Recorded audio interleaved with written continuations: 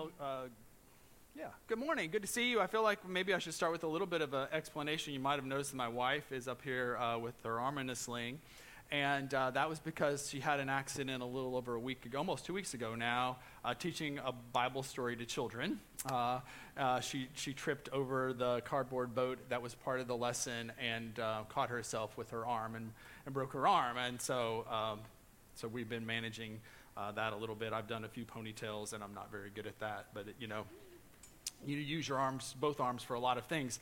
And I kind of wanted to save this, so I might find some video of this, but the funniest thing, we've kind of been able to laugh about it. The funniest part of it is that she teaches kids, and she does music time with kids, and they do motions. And so you use both hands to do that. So she tells the kids, the 2-year-olds, the 3-year-olds, 4-year-olds of our ELC, hey, use both hands, even though I can use only one, and they can't do it.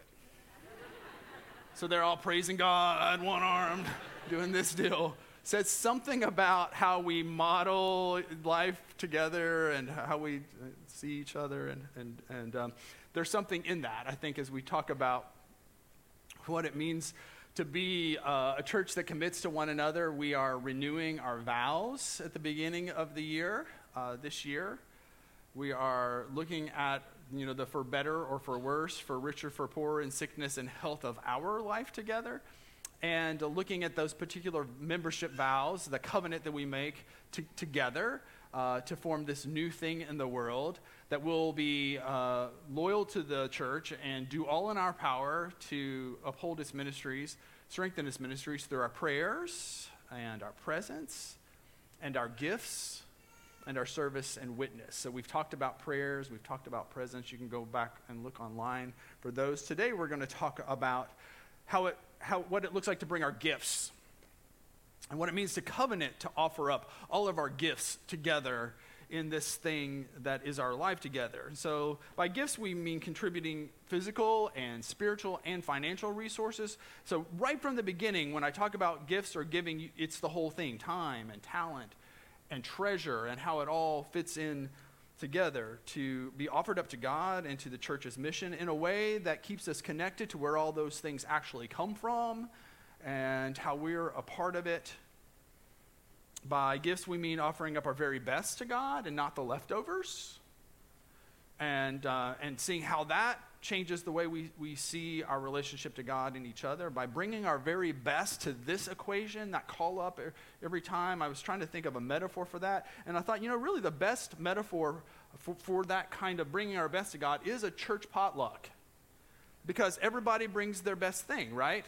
And if everybody does that, then you know that Miss Lois is going to bring her chocolate pies, and Miss Carol is going to bring her coconut cream pie, and you can't wait to get to the church because what's coming. You kind of know what everybody's specialty is, and then it becomes something beautiful, like more than the sum of the parts. That is a metaphor for our giving in every way. You bring your best thing, and somehow it becomes more than the parts. It's special. By giving, we mean actually reorienting our lives to encounter the world the way God did.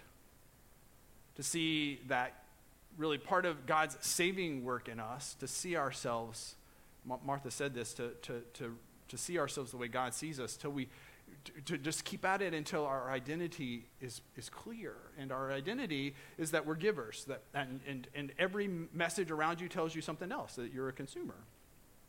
And envision people eventually yelling at the TV when they're trying to sell you something and saying, "No, I'm not a consumer, I'm a giver. This is who I really am." I doubt you'll do that, and if you do, your family will probably look at you crazy if you do.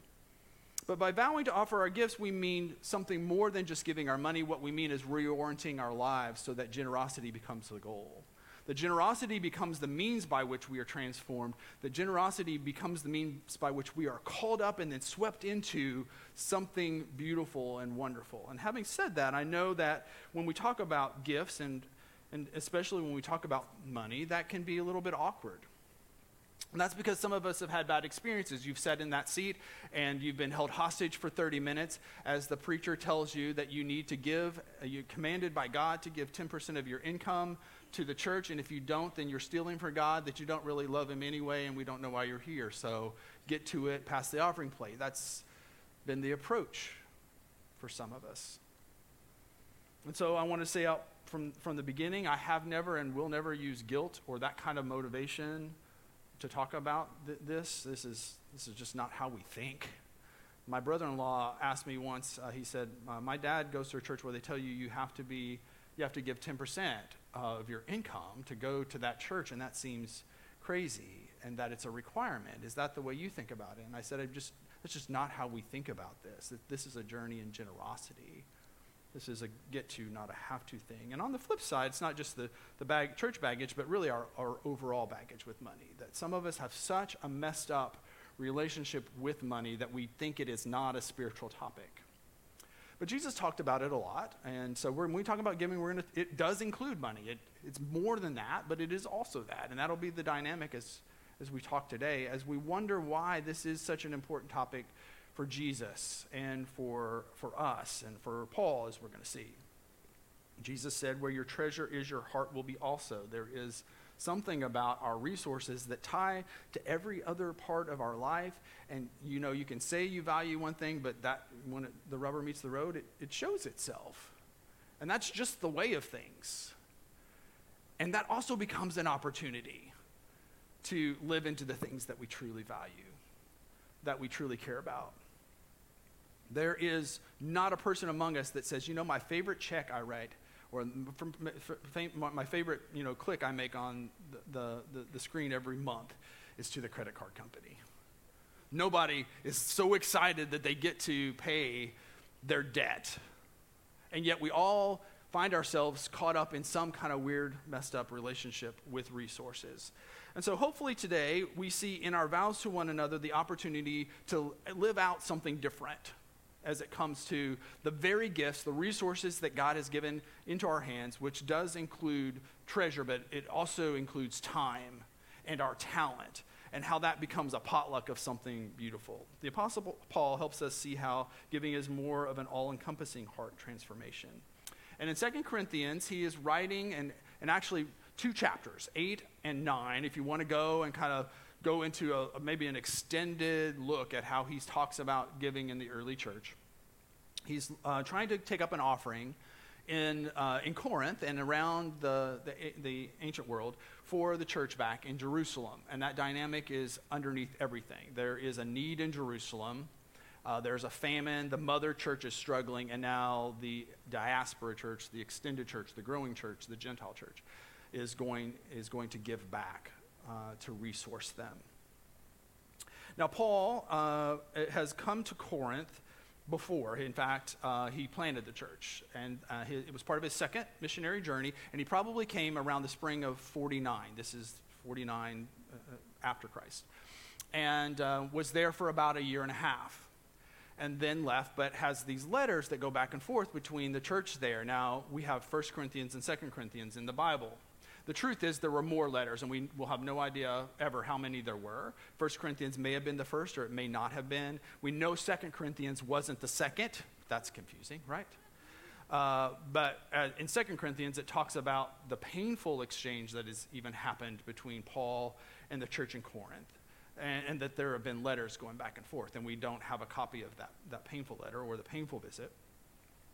But we know out of that Paul isn't afraid. If you look at 1 Corinthians or 2 Corinthians, that Paul's not afraid to shoot straight with this group of people. He feels like they need it. They're kind of like they're like Sin City in the ancient world, and they need a lot of guidance, and a lot of stuff's happening, a lot of stuff's going down that needs to be called out. And so he's very direct. He's not afraid to tell them what they need to do. He's not afraid to tell them what they should stop doing, and that has caused some disruption in their relationship. So when the topic of an offering comes up, you might expect Paul to say, here's the deal. You're supposed to give 10% of what you get, and this is their custom, and this is what your command is. You're supposed to do it. I'm supposed to tell you the truth. If it hurts, too bad. And to make that a legalistic thing. And this is where Paul is so frustrating for us, because sometimes he does come across as very commanding and legalistic, and then sometimes he just says something beautiful. And that's the direction he goes in talking to the Corinthians, as he describes the opportunity that they have to become generous people. And talking about financial resources, Paul does something surprising. He doesn't command them to give at all. He invites them to see the world through grace-healed eyes built in generosity. Let me put this on the screen. The goal for him, and really the goal as we talk about our pledge to one another, is not the gift itself, but the giver. And if you believe that, it transforms the whole conversation. The gift itself is important, but the giver is more important, because the transformation that happens as we begin to think of ourselves in this way is the thing. It is how we understand God, who loves so much the world so much that he gave. This is God's orientation to us.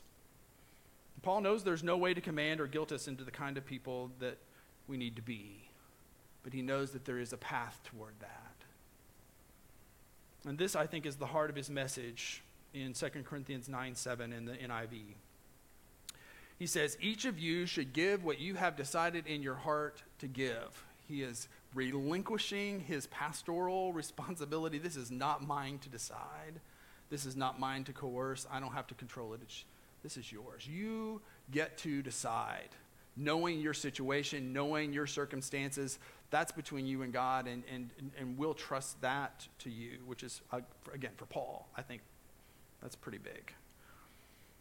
And then to do it not reluctantly under compulsion, for God loves a cheerful giver. Remember what I said, the goal is not the gift but the giver. But even as we've heard that, maybe that shared before, that can be used to manipulate us a little bit. Like, don't give reluctantly, give generously, because God loves a cheerful giver, and you want to be a cheerful giver, don't you? That's not his approach at all. His approach is to help us understand the goal again, that this is forming us into a kind of people who get to share in blessing after blessing. The Voice paraphrases it this way: more blessings than you could ever imagine. Can you imagine that? No, because it's more than you could ever imagine. Taken care of in every way, but also enough to share, which seems almost impossible when you look at the world through a scarcity mindset. Having enough for you and having enough for share, who doesn't want that? And so this giver-based abundance approach is especially shocking given the reason Paul is talking about the gift in the first place. He's raising money to send back to a struggling church that are going through famine. The mother church who is struggling and doesn't have enough food. He could have appealed to their sense of humanity and made a compelling, heart-filled plea, highlighting the need. Put Sarah McLachlan in the background, in the arms of the angel, fly away. Put a couple pictures of a dog that might get euthanized in front of people, tell them where to give. Boom. Magic. But Paul's focus is not on the need. The focus is not in the need to receive, but in the need to give. He rises above the specific situation, even though it is actual need. And he goes to the bigger picture, God's generosity. Think of this as God who gives seeds to the sower, the farmer. Where does the very seed of their abundance come from? Is an agricultural metaphor that becomes a spiritual one real quick. He puts into their hands the seeds that they get to sow. And then abundance happens, and then there's a harvest. Well, one, you can't really, if you go through life like this, once you get the seed and you hold on to it, it doesn't grow from there. You've got to sow it. And he says, in fact, if you sow that sparingly, you reap sparingly. If you sow it abundantly, you reap abundantly. It's just the way the world works. If you go through life holding on to it, it's not going to do you much good. But the question behind all that is, why do we need to be involved in the first place? If God is providing the seed, why does he need to put it in our hands at all? Why can't he just sow abundantly himself? Well, there again, the goal is not the gift but the giver. Somehow we get into our hands the opportunity to participate with God in this thing that is very, very good. And so for that reason, when I was started in ministry, when I came to Broadway 15 years ago, Pastor Rick and Sonia Blatchford said we're gonna talk about money a couple times a year. And the first time I got up for the sermon, I said we're going to talk about money today. I was so nervous about it because, again, we have such a messed up relationship with it. But over time, what I've seen is that generosity is a powerful thing in people's lives, and it really isn't about the gift. It is about the giver, and that is not just talk.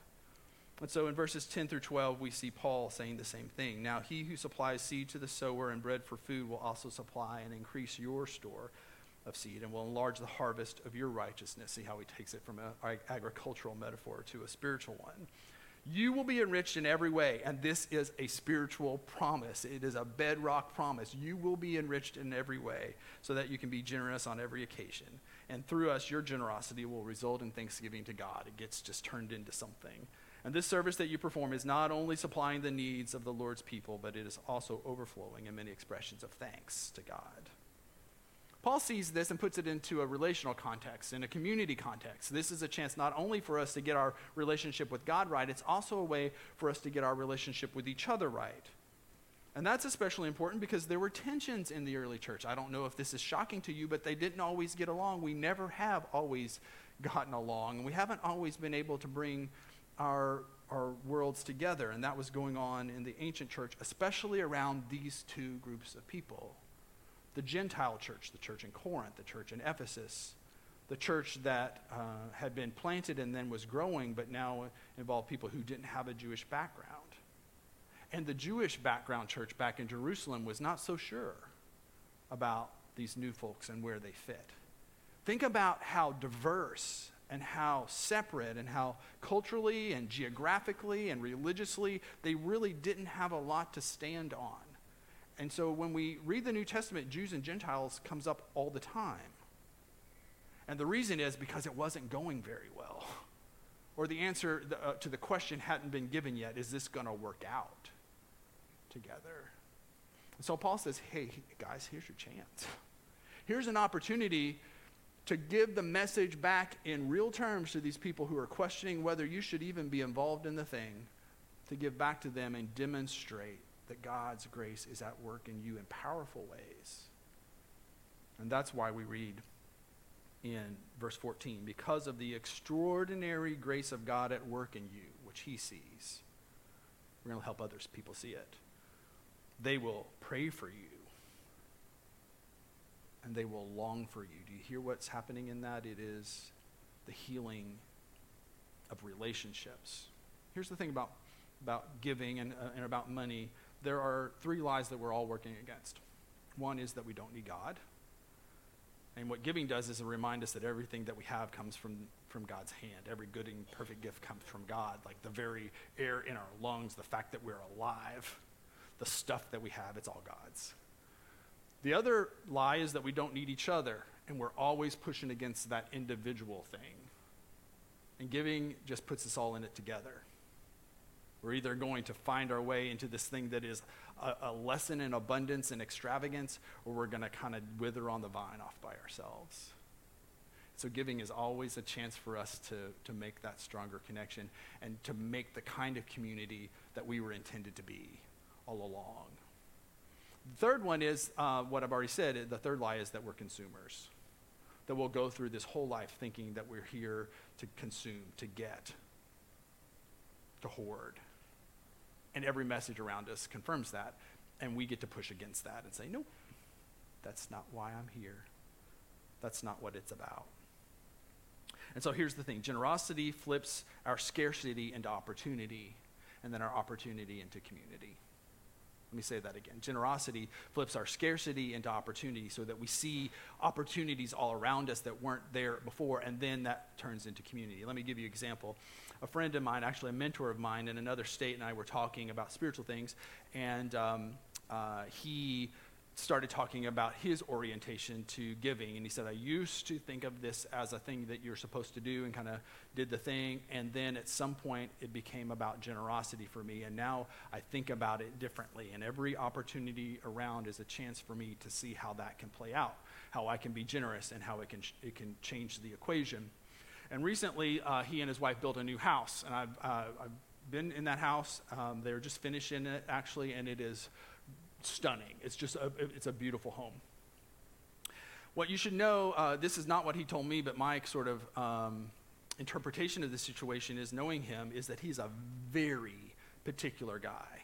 In fact, he's a systematic theologian. He's one of my professors, and he is, somebody who has that brain. It's just every little thing has to be right. So can you imagine building a house with somebody like that? Right? Like watching over every nail, making sure, it's maybe a recipe for disaster, a process by which it would be hell for everybody involved. But generosity has changed his orientation in life over time. So he started the build of his house with two goals. One, to end up with a beautiful home that could be used to help others. And so they invite students to come in. They host people all the time. Their home is a place of hospitality. It's beautiful, but it's opened up and extended. That's why I've been in it. And that is the underlying goal, not just to have a place for him, but a place for community. And it changes the end goal.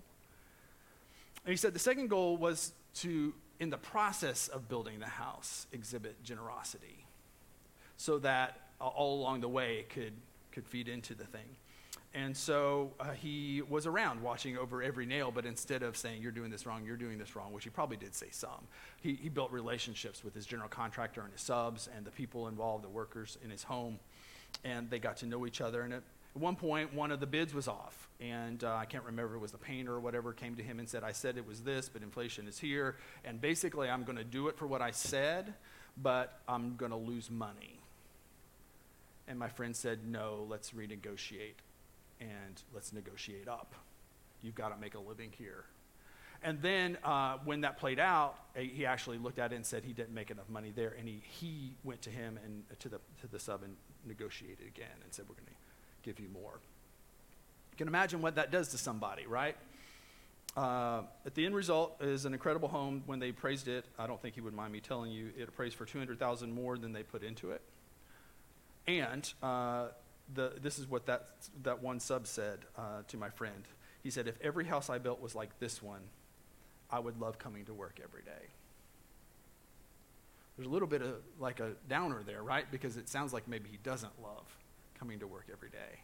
But that's what generosity does. It flips the script, and the whole equation changes, and it impacts people. That same dynamic community is at the heart of our life together as we commit to offering up our gifts, and to do so in a way that is about generosity and community. This has played out in our life together so many times. When we started the Foundry, there wasn't a lot going. We had a dream, and we could have said, we need people and resources at Broadway, and so we're going to keep it here. What we did instead was try to find ways to make it happen, and whatever it took. And that it meant that some of our giving went to the Foundry instead of here. And over time, we cultivated givers to give to the Foundry instead, and they split it between us and Broadway. And that's been a dynamic for the last 15 years that we've lived into. Everybody gets to decide in their heart what to give and where to give. And that, there have been times where we wonder if that's going to work out, and it has. Early on, we offered up staff members. They were on Broadway's payroll, but part of their job was the Foundry, just to get it going. And that helped us have people on the ground. It helped have people who were directing the thing, and those salaries, people in development, all were Broadway staff who made that happen. And then over time, we kind of pulled all that back. And as I think in good stewardship, it became self-sustaining and then flourishing. That's the goal, I think, every single time. That's the kind of thing that we do. But let me remind you, it's not just about giving, it is about all of it. So time, talent, treasure, all of that. So think about something much more one-on-one, like when we have a Stephen minister who meets with somebody who's struggling in their life, which is something that happens every week around here. They are trained, 40 hours of training time to actually help and not hurt somebody when they're going through stuff. And they've offered maybe that gifting that they can listen and they can care, and that's really important in those moments. But it took somebody training them. So we have a staff person whose job and is paid to help people, and it just kind of all feeds in together. It takes all of that. And so what I would say about the generosity journey is maybe something that I would say just firsthand, that I'm so grateful to be a part of that with you. And one of the things that I think about some is like having raised my kids here, there is a thing with preachers' kids. Maybe you haven't heard it, I think it's almost like a byword, like, oh, preachers' kids. And my kids are not perfect by any means. And they have not always had any trouble throwing things in our face about, how we've raised them and how we could have done it better. But for the most part, they haven't thrown the church in our face. Having come here 15, almost 16 years ago, wanting to raise our kids in a place where they could be taught and shaped the way your kids are, it's happening, it's happened, and of course they're not perfect. But there's a connection between your generosity and who they've become. You've let them be who they are, for one thing. But we've tried to help make that connection with them at times. And there was a moment when we were chasing Olympic trials with my son Luke, and we were traveling all around the countryside. And I kind of looked at this. I grew up on a dirt road. I went to college on a Pell Grant. And here we are chasing Olympic dreams, and we're able to do it. And it wasn't the trials themselves. It was one of the meets before that.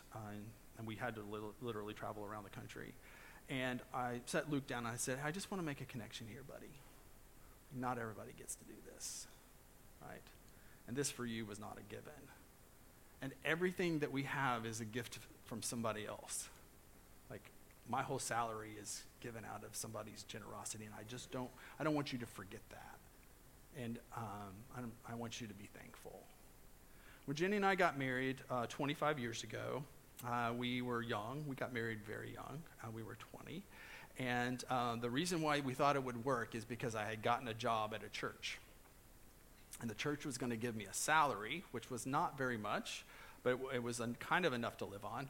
But they were going to give us a house. What else do you need? We could live on love, right? And so, I don't know, by God's grace, we knew that we needed to start out giving. And so we said at the beginning of our life together that we would give 10% of our income. It was easy in a sense because we didn't have that much anyway. So we started tithing. And the way I think of tithing is sort of like training wheels for generosity. It gives you a structure. And maybe you start with 1% and then build to 10. That's proportional giving is a training wheel to get us to the generosity thing. So we started in our married life together that we would give 10%. And over 25 years, I would not give anything for that journey. And that's just my witness. I'm telling you this not for any other reason than to tell you that this is like woven into how I think about things. And last year, we were able to give basically to the church what that first church gave to us in my whole salary when we started. And that has given a consistency and an integrity to what I do here, because it helps it stay on the ground and make it real for me. And, that among other things like writing notes to thank you for giving, it's important for me so that as a giver, I can be shaped so that it's never about the gift, but it's about the giver. And I just want that for all of us. I want us to do cool stuff together, and there will always be need, but you will never hear us talk about how we need to fix the furnace or fix the budget for the most part. We're going to talk about the need to give and then explore generosity together. And I think if we're doing that, each of us deciding in our heart what we can give, we become a part of something far more than we could have imagined, more dynamic together. So I want to thank those of you who are on that journey. I want to invite those of you who need to join that journey, but it's for your sake as much as anything that you do, because this is who we're becoming together. I want to share a story, and we're going to do that in the next couple weeks, of people who have invested their life here. And this is Evan Harris on video. He's going to talk about giving at the very end, you'll hear, but mostly what I want you to hear is how he has invested his life in this place and how it's shaped who he has become. Especially think this is for young adults, because I was Evan's pastor back at Greenwood back in the day, and we talked about these things, and I've seen this play out in people's lives, especially for young adults, and sort of like Jenny and me, if you start it and build from there, it makes it easier than having to go in later. But what you're going to hear in his story is how this place has shaped him through, for better or for worse, and the tough times and the losses and the good things along the way, and how that has helped him become who he is. Let's watch together.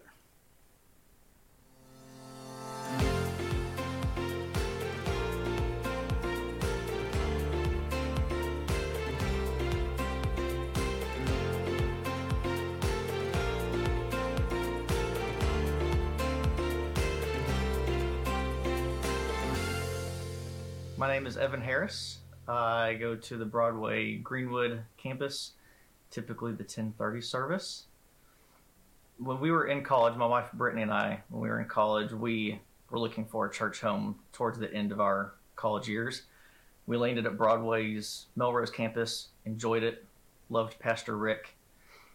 We joined a growth group, made great friends with them, realized pretty quickly that half the growth group lived in our neighborhood, so it was easy to form relationships, but all of them went to Greenwood. But after multiple visits, we did fall in love with the church and the community and the family there, and we've been there ever since. My girls' best friends are the girls that they're growing up with at Broadway, which is pretty fun. Obviously, some of my best relationships that I have in Bowling Green now are stem all the way back to that first growth group that Brittany and I joined. Currently, the only kind of small group that I maintain through Broadway is my men's group that I was originally invited to by Pastor Wayne. And I've been in that for, 4 years now, maybe. And that's the point in my week that I look forward to, and it's a good reset for me in the week. When we go on holiday or have time off, it's such a refreshing time to get back in there with my boys. Yeah, we go on a trip now every January. We call it Manuary. And we go to Gatlinburg and we do it all. We have time to share. We have time to hike. I serve as a welcome person and greeter and communion and all the stuff on Sunday mornings at Greenwood. I've served on Staff Parish Relations Committee and currently serve on the Finance Committee. I enjoy serving in those roles because I get to see behind the door to how the church operates, how the staff operates, what the staff needs, how it thrives, how it connects different congregation components together and connects people together without us really knowing it. I was lucky enough to be one of the people that interviewed Pastor Wayne because I was on Staff Parish at the time. And one of the things that I wrote down on my notes in that interview, I circled it and underlined it, was Wayne is relatable. And that's something that held true through my entire time with him. He taught me that it's okay to not be okay. It's okay to question. It's okay to not understand. He was a living example of showing love to people. He's the one that taught me what grace is, and that grace is sufficient. He and Melinda became family. Wayne was obviously a pastor, but he was a friend and became a brother. I learned a lot from him, and he and Melinda became family members as they were grandparents to my girls on Grandparents' Day, going to the school and eating lunch with them when my family's not in town. There was one Christmas where we didn't have family in town, and Wayne, Melinda, and Wayne's father-in-law came over on Christmas morning and hung out with us. And those are times that I will forever cherish. That was one of the toughest things about losing Megan, is that the writing was on the wall that she was going to be next woman up. That Staff Parish voted on for Megan to be going up for license, went up for motion. I immediately said motion, and Beth Tapscott said second. And we got to send a nice selfie to her, a picture to her later. That was an exciting time. And that was special because we were the two people that got to show the rest of the committee at the time how much we backed her. We live with a lot of loss, and especially at Greenwood, losing 3 staff members in just a couple years. We always talk about and repeat the words, we can do hard things. And what I've learned the most going through the loss of people, through a pandemic, a natural disaster in our town, is that I never do hard things alone, that we do it as a community, we do it as a congregation. I learned a lot through my men's group that a lot of the times I'm dealing with something, whether it be pressure or struggles just in life in general, there's always somebody that I know that is going through the exact same things with me. So that's what I've appreciated the most over the past few years, is that as I walk the hard times, I'm going through that with other people. When I go through the high times and the praising times, I'm doing that with other people too. There's so many ways to give as a congregation member or as just a community member, and having the fortunate or having the fortune to be a congregation member, but also to have served and serve on committees that see the behind the scenes, the inner workings of the church. It's pretty evident that the time and the talents and the treasures that people give to Broadway only helps Broadway grow. I feel pretty confident in saying that what we give to the church, we get back tenfold. And the church wouldn't be as successful as it is in giving back out to the community if it wasn't from the giving of our congregation.